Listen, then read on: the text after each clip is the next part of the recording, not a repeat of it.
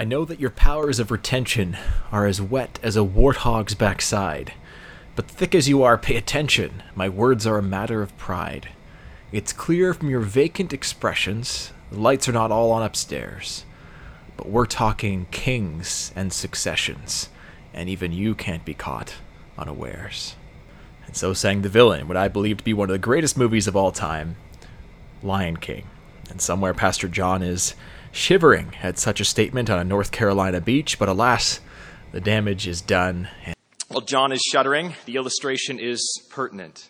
The rallying cry of Scar to the hyenas operates in a similar, albeit less insulting way to what our God says to us here in Matthew 24 and 25. We're getting a reminder from our King to keep watch. And like the hyena henchmen, our powers of retention are lousy. We sinful humans are really quite thick. Left to our own devices, we easily miss, to use Scar's phrase, the chance of a lifetime. A chance to occupy something infinitely better than Pride Rock. It's a shot to participate in the consummated and eternal kingdom of Jesus Christ. But we must be prepared. And thankfully, our gracious King lays out for us what that looks like in these next two chapters. It's going to be the main thread of these next two Sundays together in Matthew 24 and particularly 25, preparing for Jesus. Today we're going to be focusing on the parable of the 10 virgins in verses 1 to 13, and next week the concluding passage to this whole section of Scripture that begins with the sheep and the goats in verses 31 to 46. And in between those two parables, of course, is the parable of the talents, the parable of the bags of gold, if you prefer. John preached that text to us as recently as March. He's preached it a number of times over the years, so I'm going to be passing over it, but of course touching on it as part of the overall flow of this passage. It's all one cohesive lesson. It starts back in verse 1 of chapter 24. And so before we jump into our parable today, we're actually going to spend quite a bit of time going through the chapter that leads up to it. The parable of the 10 virgins actually appears right in the center of what's known as the Olivet Discourse. It's known that because Jesus taught this lesson, of course, to his disciples on the Mount of Olives, which is located just outside the Jerusalem gates, and he did this in the week leading up to his death. This passage includes some of the most controversial verses in the New Testament. It's been the subject of endless debate, particularly surrounding eschatology, the study of the end times. And we're going to avoid most of that. Inevitably, we have to touch on some of it, but we're going to be sticking to the bigger picture. How does Jesus answer his disciples' question in verse 3 of chapter 24? That is what guides the whole section of this text. We must at least get comfortable with how Jesus begins that answer in chapter 24 in order to understand the purpose of the parables in chapter 25. So let's begin by doing a quick buzz over this chapter 24. You can follow along with me in your bulletin as well if you have those. I've included a brief overview of this chapter. It's a little bit complex, but let me start at verse 1. Jesus left the temple and was walking away when his disciples came up to him to call his attention to its buildings. "Do you see all these things?" Jesus asked. "Truly I tell you, not one stone here will be left on another. Every one will be thrown down." So that comment would have likely stunned the disciples into silence. The Gospels of Mark and Luke go further in telling us they were just remarking at the beauty of the temple buildings, the splendor of the gifts that they housed, and then Jesus just drops this bomb on them. You can almost hear the wheels turning in their brains between verse 2 and verse 3. Peter and the others, they're trying to compute the dwelling place of God's special revelatory presence on earth is going to be destroyed again? Jesus probably said this while they're walking along a busy street outside the temple gates. So it's not until they get some privacy and peace outside the city on the Mount of Olives that the disciples have finally formulated a question. And that's verse 3. As Jesus was sitting on the Mount of Olives, the disciples came to him privately. "Tell us," they said, "when will this happen? And what will be the sign of your coming and of the end of the age?" Everything Jesus says in the rest of chapters 24 and 25 is his answer to that question. At first glance, it appears to be a two-parter. When will the temple be destroyed? What will be the sign of the end of the age? But we're looking at this, of course, with the benefit of history. We know when the temple was destroyed and that it didn't bring about the end of history. At this time, the disciples would have likely actually linked those two events in their minds. They could only see such a tragedy as temple destruction as part of the events that would usher in the end of the world. Think of it like this. Have you ever realized you just asked a poorly constructed, slightly naive question halfway through someone's answer? That's probably what the disciples realized by about verse 33 of chapter 24. Jesus' answer corrects this key assumption of the disciples. Jesus clearly separates the destruction of the Jerusalem temple, an event that occurred less than 40 years after this conversation, from the climactic end of salvation history. Jesus warns, in fact, that the period leading up to that final end will be characterized by events similar to the gruesome destruction of Jerusalem. But there will be a long delay before his return. Now, again, if we had a week, we could look at the rest of chapter 24 in detail. But for now, to borrow a John Bellism again, let's fly over the rest of this at 30,000 feet. In verses 4 to 28, is the first section. Jesus begins answering his disciples' question by describing things that occur before the end of salvation history. As he says in verse 8, all these are the beginning of birth pains. Anyone who's been pregnant or close to someone who has been pregnant will know sometimes birth pains come significantly before the actual end of a pregnancy. In fact, in a way, the whole period a person is pregnant is often characterized by pain. That's the idea here. And one particularly sharp birth pain will be the destruction of Jerusalem in AD 70. And that's described by Jesus in verses 15 to 21. So here we have part one of Jesus' answer to the disciples' question. The destruction of the temple will occur within this birth pains period. But then there's a big transition in verse 29. Immediately after the distress of those days, that is, immediately after this period of long delay characterized by tribulation and persecution, then will appear the sign of the Son of Man in heaven. And then all the peoples of the earth will mourn when they see the Son of Man coming on the clouds of heaven with power and great glory. It's here that Jesus begins to answer the second part of his disciples' poorly formulated question. He alludes to Daniel 9 and answers what will be the sign of your coming and the end of the age. And here's Jesus' answer to summarize it. It will follow a period of long delay that will include many terrible events, including the destruction of Jerusalem. It will include famines and earthquakes, wars and rumors of wars. It will include a slew of false teachers and periods of heavy persecution of God's people, verse 11. It will include the gospel being preached in the whole world as a testimony to all nations. That is all happening before the return of Christ. Look at verse 34 now. This one's tricky. Truly, I tell you, this generation will certainly not pass away until all these things have happened. Again, a tricky sentence at face value. Much ink has been spilled over this one. Clearly, Jesus did not mean he planned to return before the disciples died. So what did he mean? The interpretation hinges on the phrase, all these things. To what is Jesus referring? The best interpretation seems to be that he is again speaking of the events in verses 4 through 28, not of his return in 29 to 31. The generation to which Jesus is speaking will experience all the features of the tumultuous period between his ascension and his return. And so will every generation living in the last days after them. Do you ever get overwhelmed by the news of the day? I'm a little desensitized to it because I'm immersed in it in my day-to-day work, but I've had many of you even come to me and say, I don't read, listen, watch the news, it's too depressing, it makes me nervous, it makes me angry. And it's true, the effects of a fallen world are hard to take in at times, and the media does have its way of shining a light on evil in an annoying way sometimes. But I think often this attitude is actually rooted in our own fear. We don't want to be reminded of suffering. We don't want to be reminded of the many different ways we might face our end. We want to plug our ears and live in blissful ignorance. And friends, I'm not saying, please don't take this home, go home and become a cable news junkie. In fact, definitely not. That won't be good for your soul. But Christian, we have the tools to handle the news of the day. We should be able to face death, to face tragedy, square on. Not without emotion, Grief is good. The death of any image bearer is rightful cause for mourning. But brothers and sisters, these events, they shouldn't surprise us. They shouldn't rock us to our very core. They should solidify our faith. This past week, it was an earthquake in Haiti. It was an insurrection in Afghanistan. Next week, it'll be something else, somewhere else. But look here, in chapter 24 of Matthew, Jesus told us this would happen.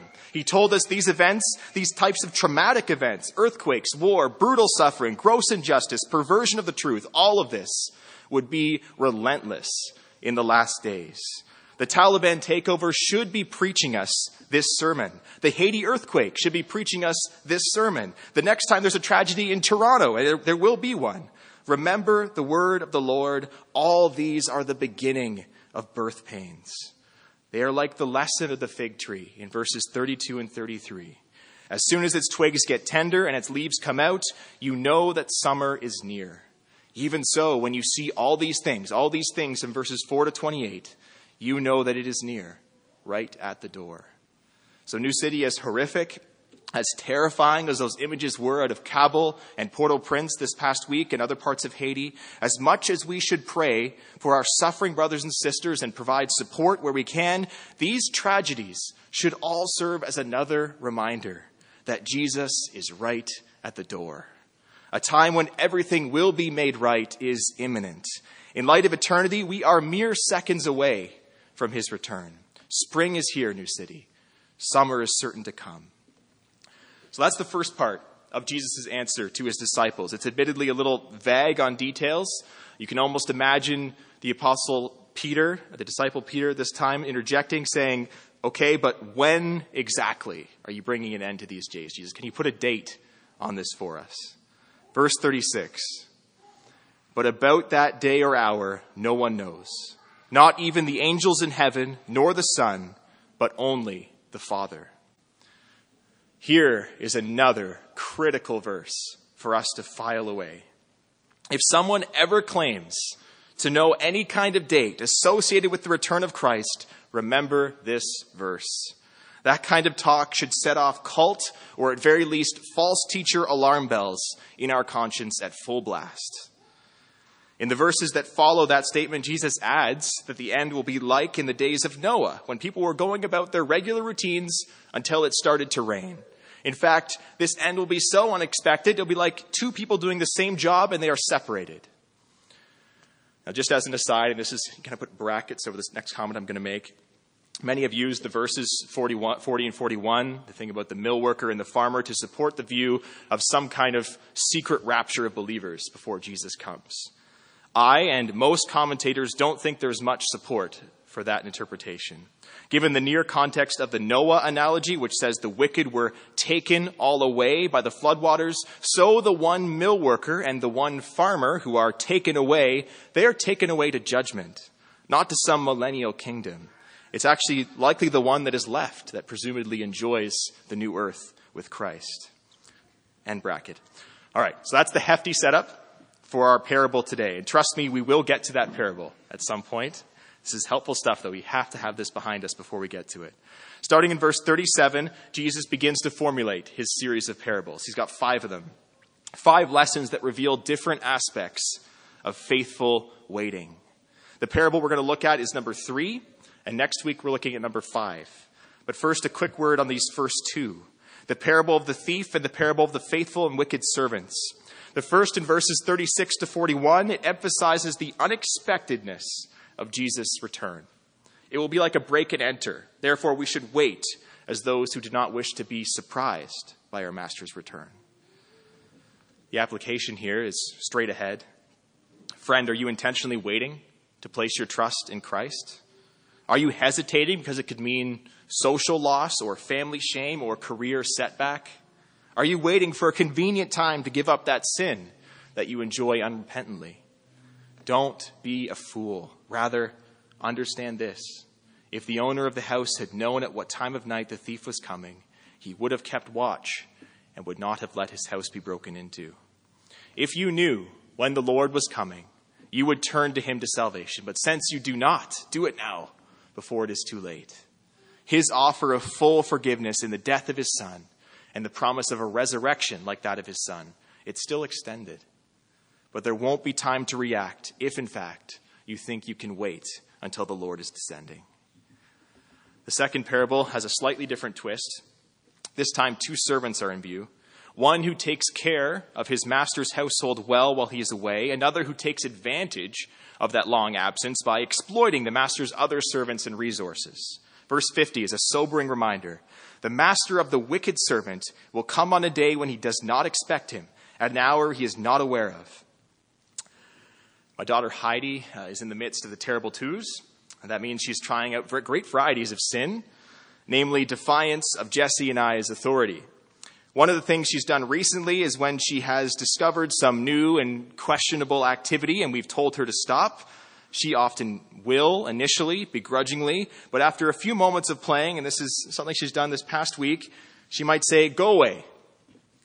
"Why, Heidi?" "Go away." So we comply, knowing full well what will soon occur.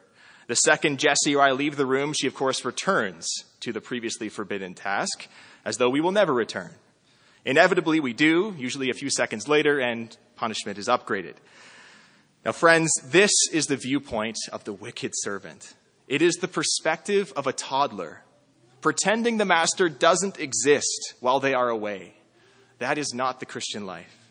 Romans 6, shall we sin that grace may abound? By no means. We looked at that last week. We live as those who must give an account. This parable is particularly applicable to church leaders, to those God has placed in a position of authority over other servants in his new covenant household. But there is a sobering reminder to any who might abuse it in verse 51. He will cut him to pieces and assign him a place with the hypocrites, where there will be weeping and gnashing of teeth.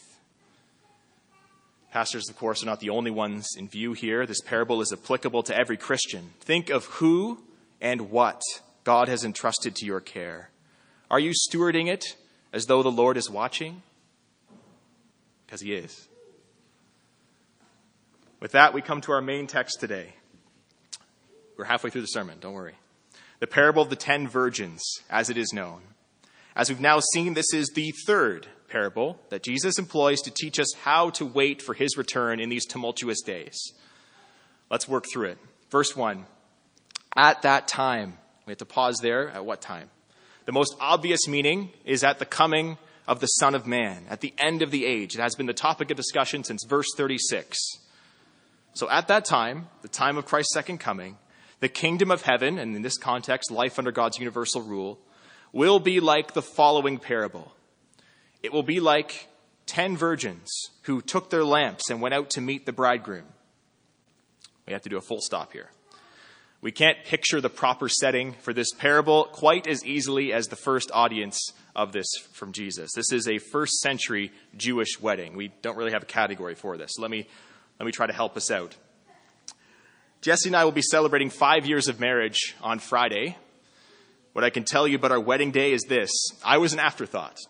I was bumming around with my groomsmen most of the morning, chatting with random guests as they arrived, twiddling my thumbs until about 5 minutes before the ceremony.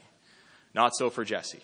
From the moment she woke up, she was the center of attention. She was the bride with a capital B. She had an entourage of ladies following her around all morning, pretty much all day. When she pulled up at our wedding venue, that's when things got real. Get to your seats, start the music, get ready. No one gave a rip that I'd been there for an hour. The rest of the day revolved around her. Western weddings are bride-centric. Not so in first century Judea. In fact, they were the exact opposite. The bridegroom, the man getting married, was the star of the show. And these weddings were long, with multiple stages. Normally, it would begin with the groom taking some of his close friends and family over to the bride's home for a small party with a few rituals. And then there would be a procession through the streets to the groom's house where the real party would begin.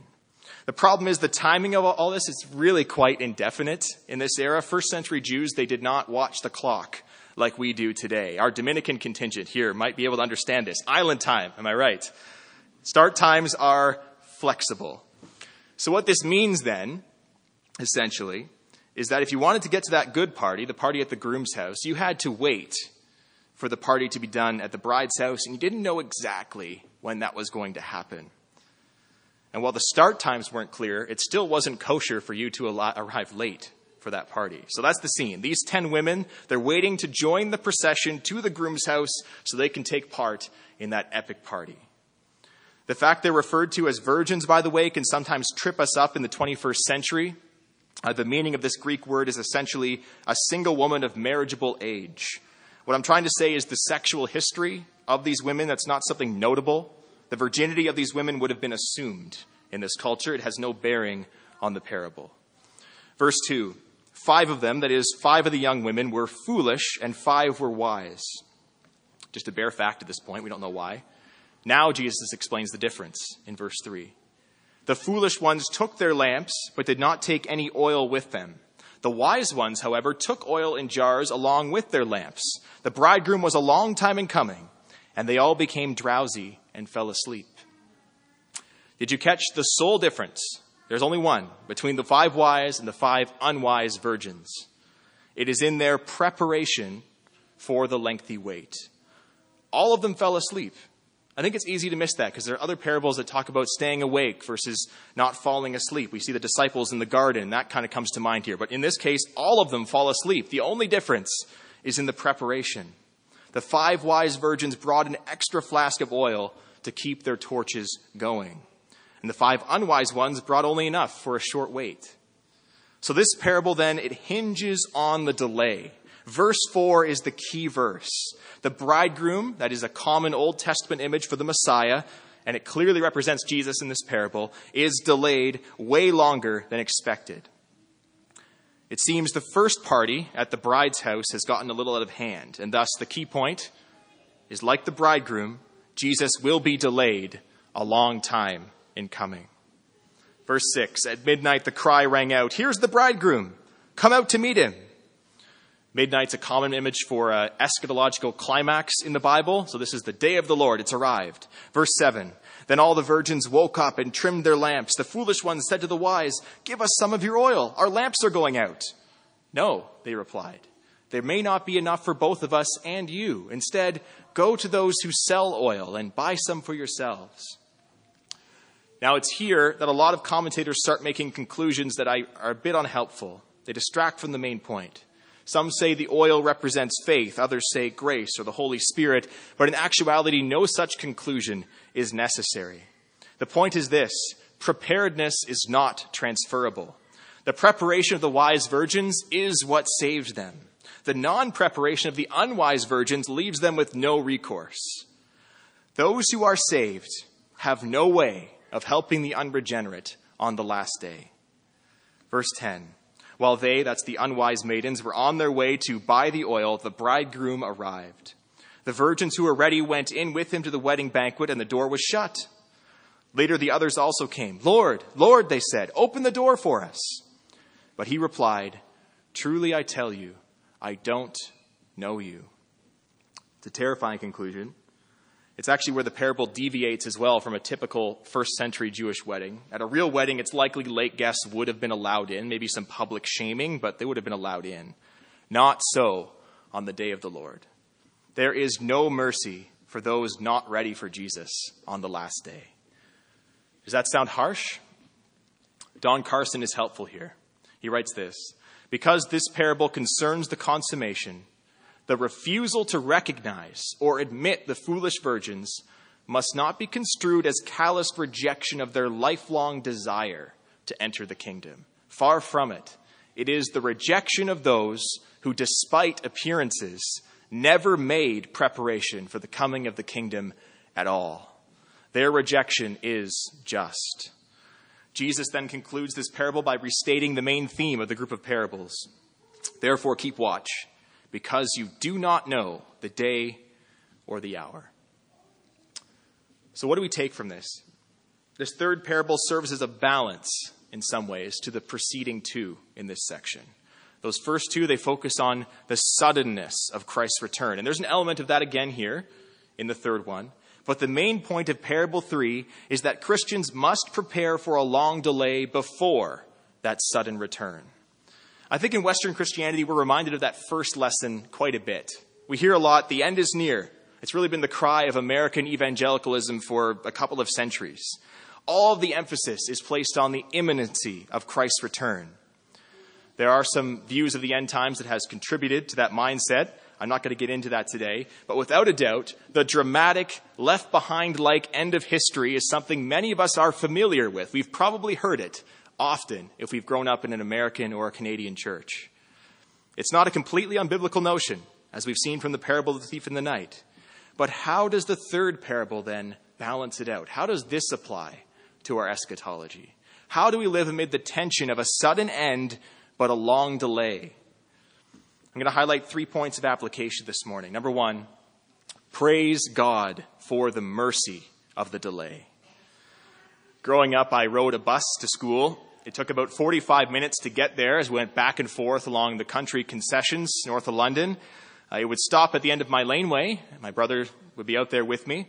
The problem was the laneway to our farmhouse was about 150 meters long. It was a cold walk some mornings and a lot longer than you city slickers walked for anything, I'll say. But I rarely walked. I usually had to run. The bus came at a relatively consistent time, give or take 5 minutes. But usually what would happen is my brother and I, we would drag our feet getting ready. We'd pull up to the breakfast table maybe with 5 minutes to spare. My mom's anxiously glancing out the kitchen window where she has a clear view way off in the distance. It's really far off. The bus is like a little yellow speck where she can see this, but it's on the next road over. It essentially gave us some forewarning. And every morning, my brother and I would live in fear of the moment my mom would yell, "Bus over the hill!" It meant we had about 2 minutes to finish whatever last-minute primping and eating and brushing or packing we were doing. We had to throw on our shoes, coats, whatever the temperature was, and book it down the driveway. Now, we weren't the only ones on the route who did this. There were others who ran. It was kind of the entertainment of the ride. But every so often, the bus would be late. The infamous line from my mom wouldn't come, and we'd actually get to finish our breakfast. We'd brush our teeth, we'd get our stuff together, and we'd enjoy a leisurely walk down the lane. Here's my point. Sometimes an unexpectedly long delay can be a mercy.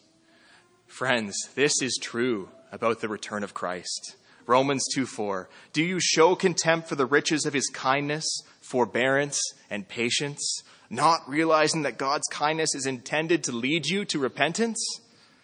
We must remember that every day our King is delayed in returning, he calls more of the elect to himself. Do you have family members who don't know the gospel? Praise God, they still have time to repent. God's mercy in the gospel is still extended. So let's not be like Jonah. Let's not grumble at the mercy of God. People who think we know better than God when it comes to his sovereign purposes in salvation. Instead, remember the words of Peter. With the Lord, a day is like 1,000 years, and 1,000 years are like a day. God does not look at time like we do. He created it. He stands outside of it. His timing is always perfect.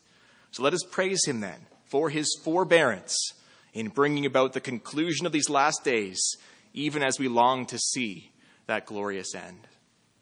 Number 2, to the individual Christian, getting prepared for Jesus isn't a one-off task. It's lifelong. Again, this is a truth that's often been cast aside, sadly, in the last century of North American Christianity. Make a decision for Jesus. Come up here. Say the sinner's prayer. Get saved. I heard that all the time. It's not as catchy as saying something like this. Persevere to the end. Crucify your sinful desires for the next 60 years. Let's remember we are being saved. Both of those things are just as important. They can't be separated. I had the honor of preaching the gospel at my grandmother's funeral last week. I preached it in a church where she had been a member for 57 years. Nothing about her life was overly remarkable. She suffered great loss. She experienced times of great joy. She sinned much. She was sinned against. She forgave and was forgiven. And now her soul is at rest at her Savior's side, awaiting the resurrection of the dead. What's my point? It's this. Christian, many have stumbled at the first hurdle.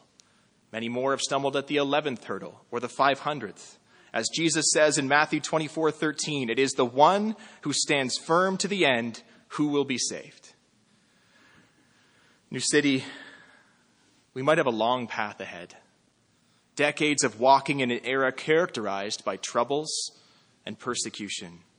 We need to prepare for a long road of spiritual warfare. Hebrews 12, let us run with perseverance the race marked out for us, fixing our eyes on Jesus, the pioneer and perfecter of our faith. Consider him who endured opposition from sinners, so that you will not grow weary and lose heart. Friends, the truth is many have grown weary. Many have lost heart. Prepare for that temptation. Pray for perseverance. Don't take your eyes off Christ. Be prepared for a long, tough run. Thirdly, and this ties in with that point, it's corporate, to the church. We need to think more about long-term gospel priorities.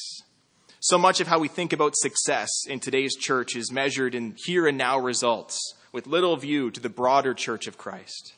The mantra of the day is pour everything into your brand, promote this flashy new discipleship program, amass behind this charismatic new teacher, grow, grow, grow, bring the kingdom here now through your church. There are so many things wrong with that kind of thinking. It would make sense if we knew Christ was coming back next week or maybe 5 years from now. But what has our parable taught us today? The church must be prepared for a very long delay.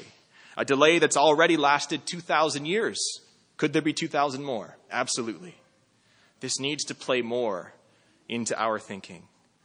Multi-site machines, they dominate the Western church landscape. The most efficient church wins.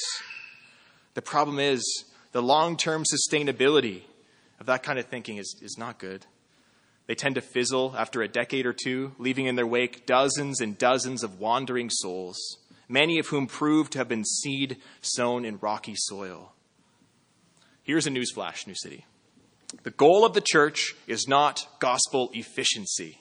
To steal a pandemic term, it's gospel efficacy. Does it take root? Aaron Menikoff, a pastor in Georgia, wrote an excellent article a few years ago. It's titled, Pastor, Pray for Slow Growth. Does that make you squirm? Basically, his thesis is that slow growth is more likely to be sustainable. Many pastors who've labored during times of revival, like in the Great Awakening in the mid-1700s, they later reflected on this. So much false teaching crept in during that time, spurious converts mixing with genuine new believers. This has been a pattern throughout periods of great revival in church history. But here's the normal pattern. Members of New City, all of us are called to encourage and rebuke our unique, complex, sinful brothers and sisters in order to help them persevere in the faith. Done properly, that is often inefficient work. Pastoring unique, complex, sinful, eternal souls is equally inefficient, or at least it should be. The principle of Proverbs 13:11 applies here. Wealth gained hastily will dwindle, but whoever gathers little by little will increase it. Again, this doesn't mean, please don't misunderstand me, that we stop praying for conversions. Far from it. We pray all the more. We evangelize all the more. But remember, our Lord may yet be long delayed. So don't focus on the numbers or live and die on efficiency. Live and die on the gospel. For who knows what kind of impact that one evangelized coworker or that one encouraged discipleship partner will have on the church 7 generations from now. Spending time on them may be a more worthwhile investment than spreading yourself thin. Let me single out the parents here this morning. Parents, speaking to myself too. What is the single most common mode of evangelism the Lord has used to build his church over the last 2,000 years? It's us. It's regular parents. Training up our little broods in righteousness. Teaching them the gospel. Praying faithfully for it to take root. The reverberations are endless. I'm an example of this. At least 3 branches of my lineage, I cannot tell you when it was the first person believed the gospel. It goes back at least a couple hundred years. Probably on some backwoods English farm, someone somewhere believed the gospel and was saved, and then they raised their children faithfully. And hundreds of years later, Jesse and I, if the Lord sees fit to save Heidi and Betty, what a joy. What an important role the Lord has given us. But come back to thinking about the church as a whole with me. What do I mean by long-term corporate gospel priorities? Well, remember our second point on the importance of perseverance, of finishing the race. What is God's design for individual Christians to do that? It's the local church. As we'll see next week, how we act toward our fellow brothers and sisters in this life matters a great deal on the last day. Helping each other get to heaven is like an essential fruit of the Spirit. So let's not look down on our humble roles as church members. We have a most important duty to help each other withstand this tumultuous age. And from a corporate perspective, here's some long-term examples. Church revitalizations, sending a group of people, even a pastor, from one church to another that is close to shutting its doors. Here in Toronto, what GFC did with Royal York Baptist a couple years ago, that was thinking long-term about the gospel. Done well, this is a great example of foregoing the perpetuation and expansion of your own congregation as though you've cornered the market for the sake of the sustainability of a faithful church presence across your region. No church has cornered the market on the gospel. We can be so tempted to think we're the only church that gets it right. That thinking is straight from the pit of hell. Here in Toronto in the near future, this might mean thinking practically about property. If the pandemic has taught us anything, it's the massive advantage it is to control your own church building. The church is not a building, of course. It's an assembly, though, an assembly that must gather regularly somewhere. Securing a relatively permanent toehold for the gospel in a crowded, expensive city, that could bless generations of believers. That might mean sacrificing certain financial flexibility right now for the sake of that goal. It might mean church mergers. Of course, my point is not to set up purchasing property as this altruistic goal of long-term gospel thinking. It may be the opposite in some circumstances. There may come a day when churches are deemed illegal in Canada and can't own property. What I'm saying is we need to stop acting like we are the last generation of believers. That is what the disciples thought. Let's lay the groundwork for some future gospel work. Let me conclude with this. I know I said earlier that any attempt to decisively interpret what the oil supposedly represents in this parable falls flat. It's not really the point. It's merely a device to serve Jesus' greater point about the delay. But here's at least one faithful parallel. The wisdom of the virgins who brought the extra oil is like the wisdom of the Christian who commits themselves to the ordinary means of grace. We don't need to reinvent the wheel to prepare for a lifetime of trouble. As Sam Amadi of Nine Marks writes, Pastor, don't do weird stuff. Scripture is clear about what to do. Number one, regular intake of the word through preaching and private study. Devote ourselves to it. Prayer, private and corporate. Do it without ceasing. Corporate worship, particularly gathering around the Lord's Supper with his people. Let's not neglect it. This is the oil that sustains a lifetime of prepared Christian living. Those who detach themselves from it will more than likely be found unprepared. And brothers and sisters, in all likelihood, we are in a spiritual battle for the long haul. But let's remember this, Romans 13:11. Our salvation is nearer now than when we first believed. And that's still true, even if our Lord tarries for another 30,000 years. Praise be to God that he has marked out an end to these days. In the interim, let's appeal to the Spirit for grace to persevere through hard times, for grace to care for what's been entrusted to us, and wisdom to invest it wisely. And all the while, we can still pray Maranatha, Lord, end your delay. But remember how our Savior would pray that. Not our will, but our Father's will be done. For he and he alone knows the day and the hour, and his timing will be immaculate. Amen.